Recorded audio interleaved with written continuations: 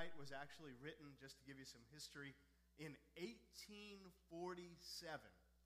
And the story goes that a French priest asked a merchant in town to write a poem about the birth of Jesus. Now, the interesting thing about that, the poet's name was Placide. I'm sure I am butchering his name.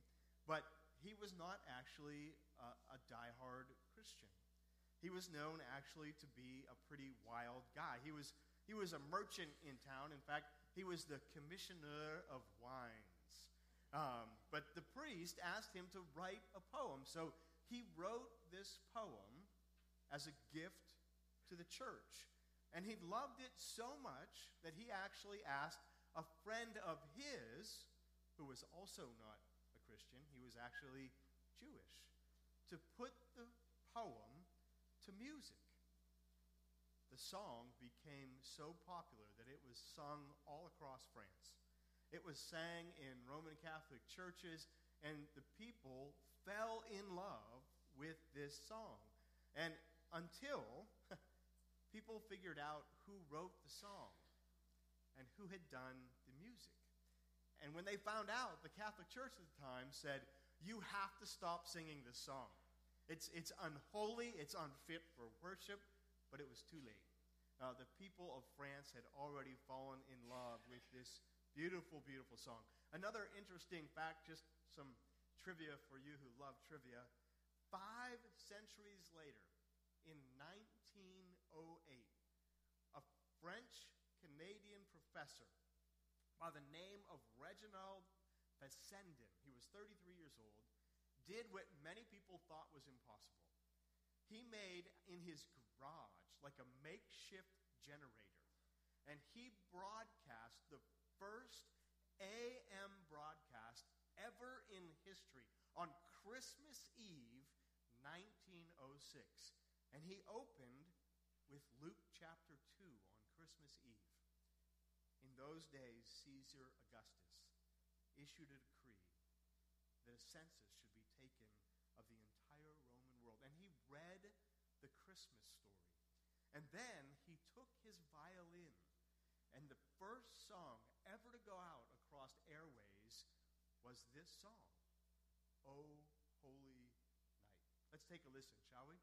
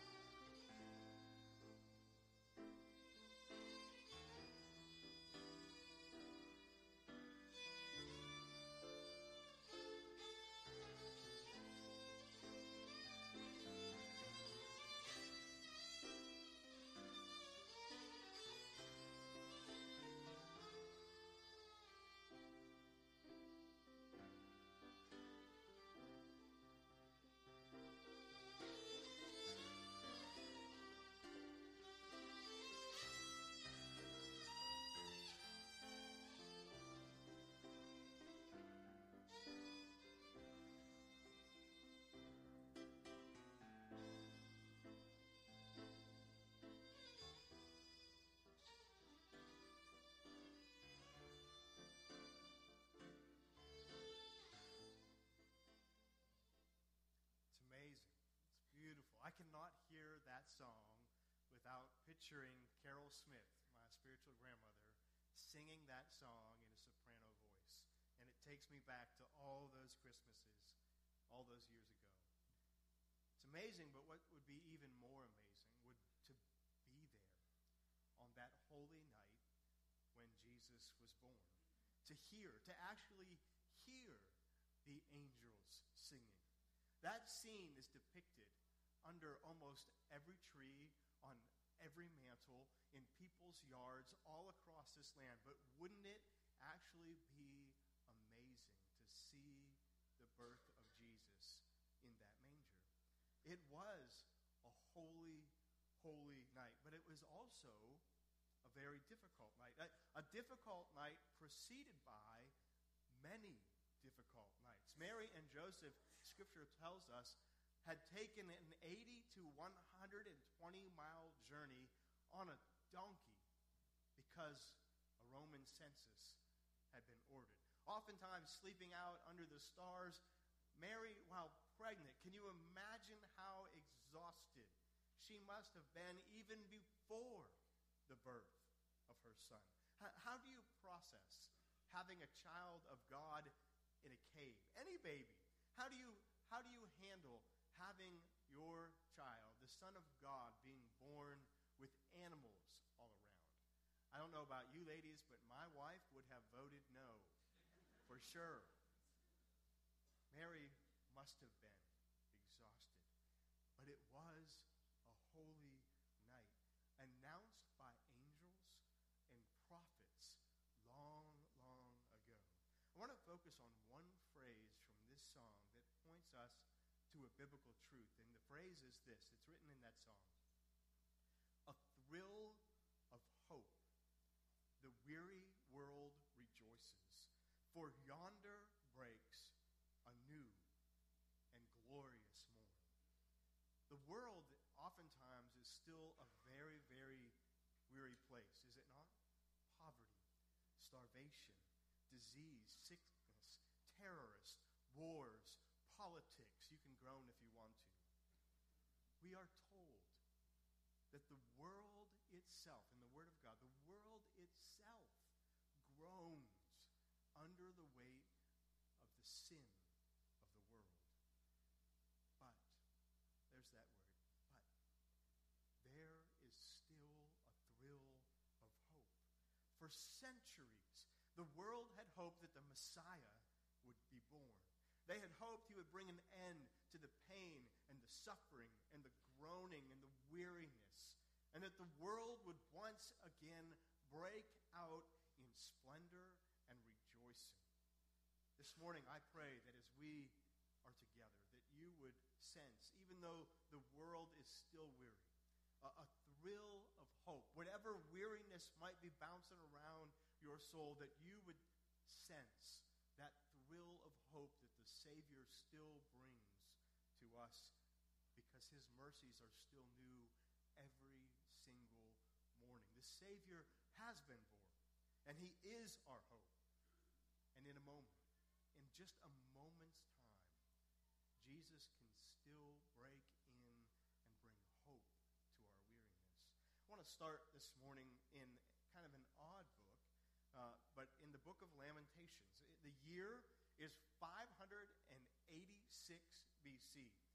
Jerusalem has just fallen, and God's people are absolutely crushed. Now, Jerusalem's falling would not have been unlike the devastation that came to our nation when the Twin Towers fell.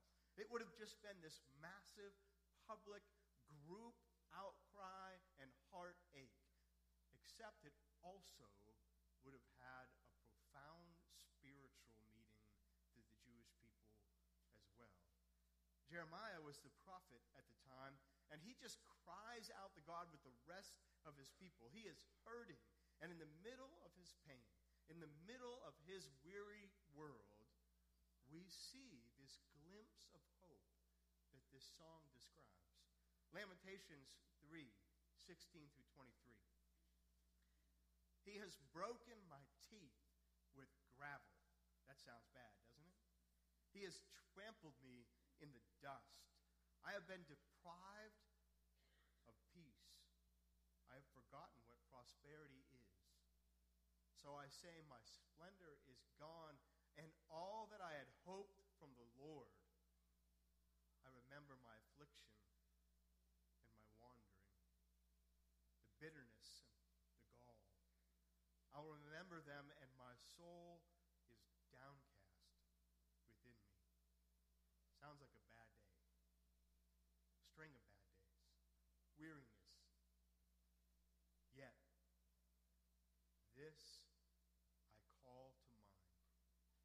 Therefore, I have hope. Because of the Lord's great love, we are not consumed, for his compassions never fail. They are new every morning. Great is your faithfulness. Jeremiah is saying, it's bad. Like, it's real bad. And my soul is downcast. It is weary. It is dark. I love the fact that Jeremiah doesn't actually avoid the darkness, avoid the pain, or try to minimize the fact that he is feeling it. He doesn't ignore it. And I like that because you can't deal with reality if you're not willing to admit the weariness and the darkness that is all around you or in your spirit. But he is also not going to forget the reality of God's presence. He says, I am going to call to mind. Like, I'm going to remember. I'm going to force myself to think about God's faithfulness. Because of the Lord's great love, we are not consumed. We have been down. We have been oppressed. We have been enslaved. But we have been freed. And we have hope because God's compassions never fail. And then he kind of breaks into this, from this reflection, right to a comment about and to God himself. He says, your faithfulness is new. Your mercies are new every morning. Great is your faithfulness. And then he goes on, picking up with verse 24. He says, I say to myself, the Lord is my portion. Therefore I will wait for him. The Lord is good to those who hope is in him, to the one who seeks him. It is good to wait quietly for the salvation of the Lord. Jeremiah, I think, has come full circle. He started out downcast and depressed in this weary world. His people are all grieving and mourning, but he ends up reflecting on the hope that he has that one day God's salvation will come again. Salvation came to us that holy night, and God is not done bringing his salvation. Hope can bring light into the darkness. Jesus can end and light a torch in our weariness. Just like the angels burst forth in the darkness on that holy night, God can still break in today. In one moment, just a moment in the presence of God can change everything. If you're taking notes this morning and picked up one of those sermon sheets, I want to share with you 3 ways I think God can bring us hope. Number 1, hope in the Lord will bring us exactly what we need because he is our portion. Jeremiah says this in verse 24. He says, I say to myself, sometimes you have to talk to yourself. It's kind of a God thing. I say to myself, the Lord is my portion. Therefore, I will wait on him. God always won't bring you the portion you want, but God will always be the portion you need. Let me say that again, because that's good preaching. God won't always bring you the portion you want, but he will always be the portion you need. He won't always even provide you with the portion when you want it, but he will always be the portion you need. God always seems to act 2 weeks late and right on time. It's frustrating, I know, but that's just the way God works. You can be impatient, you can fight, you can pray, you can wonder where he is, but when he answers, it's right on time. 2 weeks late, but right on time. Even Jeremiah said that he knew he had to wait on God. See, God has always been interested in knowing if we'll trust him. We'll trust him. What exactly does it mean for God to be our portion? Because that sounds kind of odd, doesn't it? It could mean a number of things, but most scholars think that what Jeremiah is talking about is the daily provision, the daily portion that God sent the people of Israel in a very dark and weary time when they were wandering in the wilderness. And God provided manna that came from heaven. It was their daily bread, to say it like Jesus said it. And it was a reminder that they needed God every single day. He was their portion. He was their provision. They just needed to wait and trust that it would come. And God showed up as their portion every single day. Knowing that God provides gives us hope that He will never leave us or forsake us. And it applies to every aspect of life. If your marriage is struggling, I hope you understand God is your portion. And He is exactly what you need. If you care for one another as God cares for you, it'll be a good thing. If you forgive one another as God forgives you, it'll be a good thing. You'll be more than just fine. Your marriage will thrive.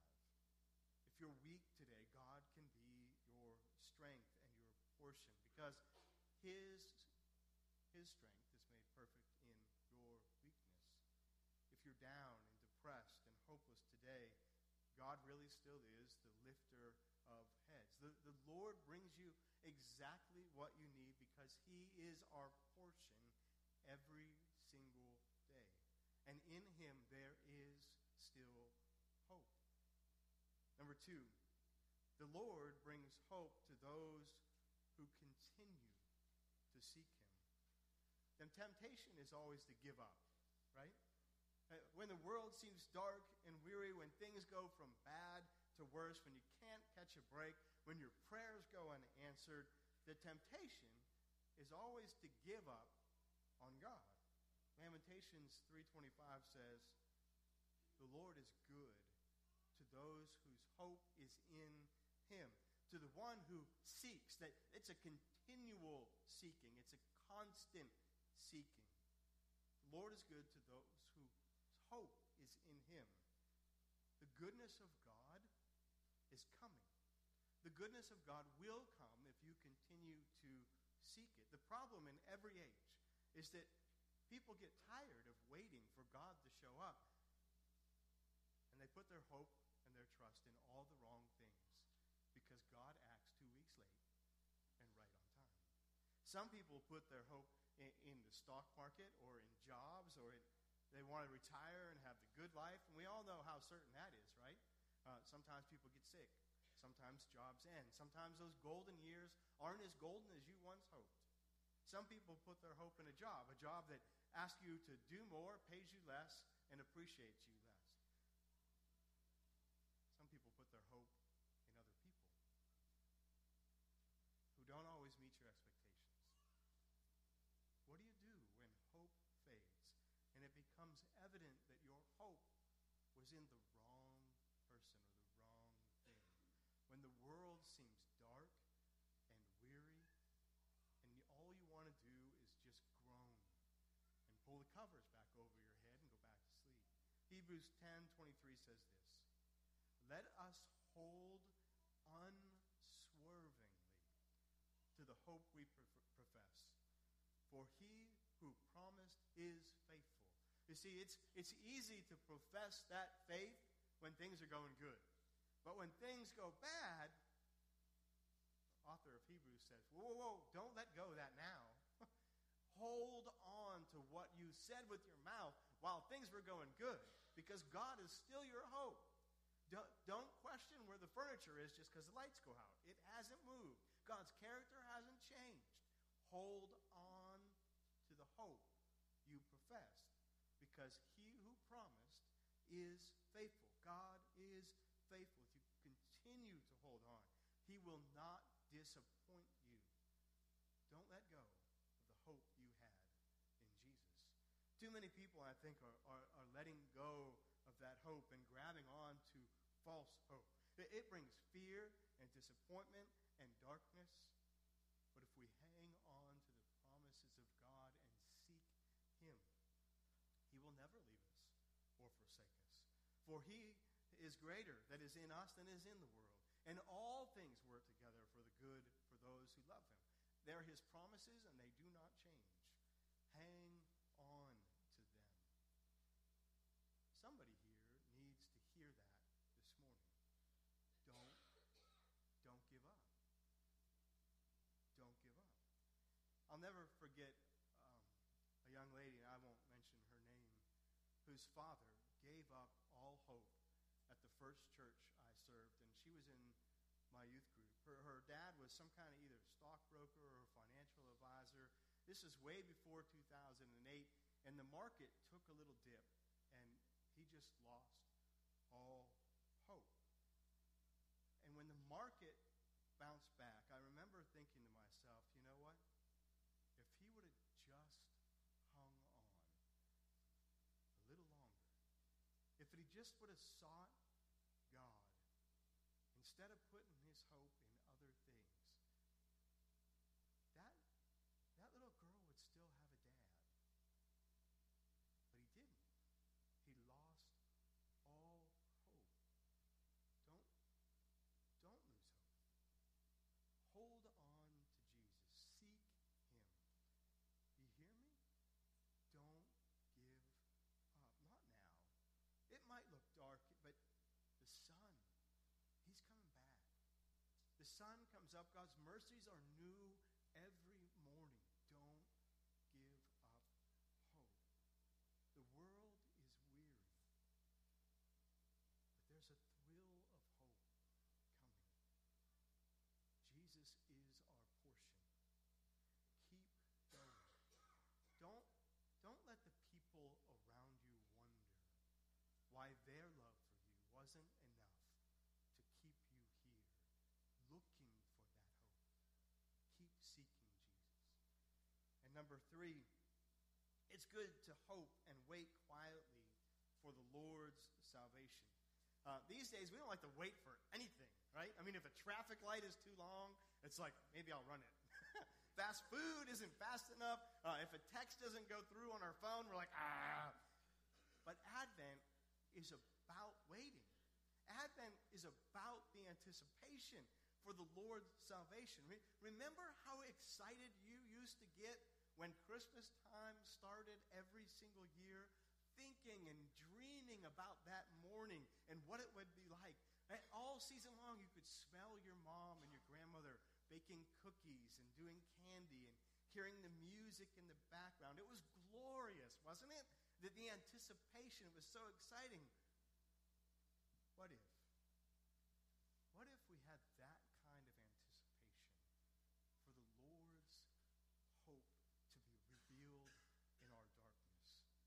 You see, he's already come, but his glory isn't fully revealed. He's not finished yet. He's coming again, and there is still a thrill of hope in every single one of our hearts. Romans 13:12 says this, and I think it'll become a new favorite for some. Paul writes, and do this, understanding the present time. The hour has already come for you to wake up from your slumber, because our salvation, here it is nearer now than when we first believed. The night is nearly over. The day is almost here. So let us put aside the deeds of darkness and put on the armor of light. The night is nearly over. The day is almost here. Can you sense it? Can you feel it? Do you have the hope? The night is nearly over. The day is almost here. And you are nearer to your salvation now than when you first believed. For some of you, this salvation is the salvation of your souls. And for others, it is the salvation out of the current darkness and whatever it is you're experiencing right now. But the day is coming and the night is almost over. The Son of God is risen, and because he was born, this weary world still has a thrill of hope. For yonder breaks a new and glorious morn. Let's pray. Father, I pray that in your presence right now, that we would sense your Spirit doing a great work in our hearts and in our spirits. And God, every time we worship with this song, this holy night would remind us that you are our portion, that this darkness will break forth into a new and glorious morning, that our hope, God, is you and you alone. As we're praying this morning, I know there are people here that in the midst of all the joy and the buzz of shopping, you are going through a time of darkness and weariness. And I just really like to offer a prayer for you this morning. God, in the darkness and in the weariness of this anticipatory season, we just want to, like Jeremiah, acknowledge that there's some weariness there. And God, I pray that your presence would dwell in our hearts this day, and that we would have a thrill of hope, that marriages can be restored, that financial problems can go away if we depend on you, that you love us and you care about us, and God, that we're not alone, that you're there for us, that you will never leave us or forsake us. And as we continue to pray, I know that there are some people here that darkness in your heart is because you've never invited the light of the world to come dwell in you. And maybe God brought you here this morning so that you could invite him in, and that darkness that is in your soul that you've been trying to fill and figure out and could be met in him this day, this very moment. And with every head bowed and eye closed, if you sense that now is the time for you to invite the light of the world into your heart to be your hope and your salvation, would you lift up your hand? God, we give you thanks for your love for us and for those gathered here this morning. We're just called, God, to bring in and to share that light. And as we leave this place, God, help us to show people Jesus. And it's in your name. And all God's people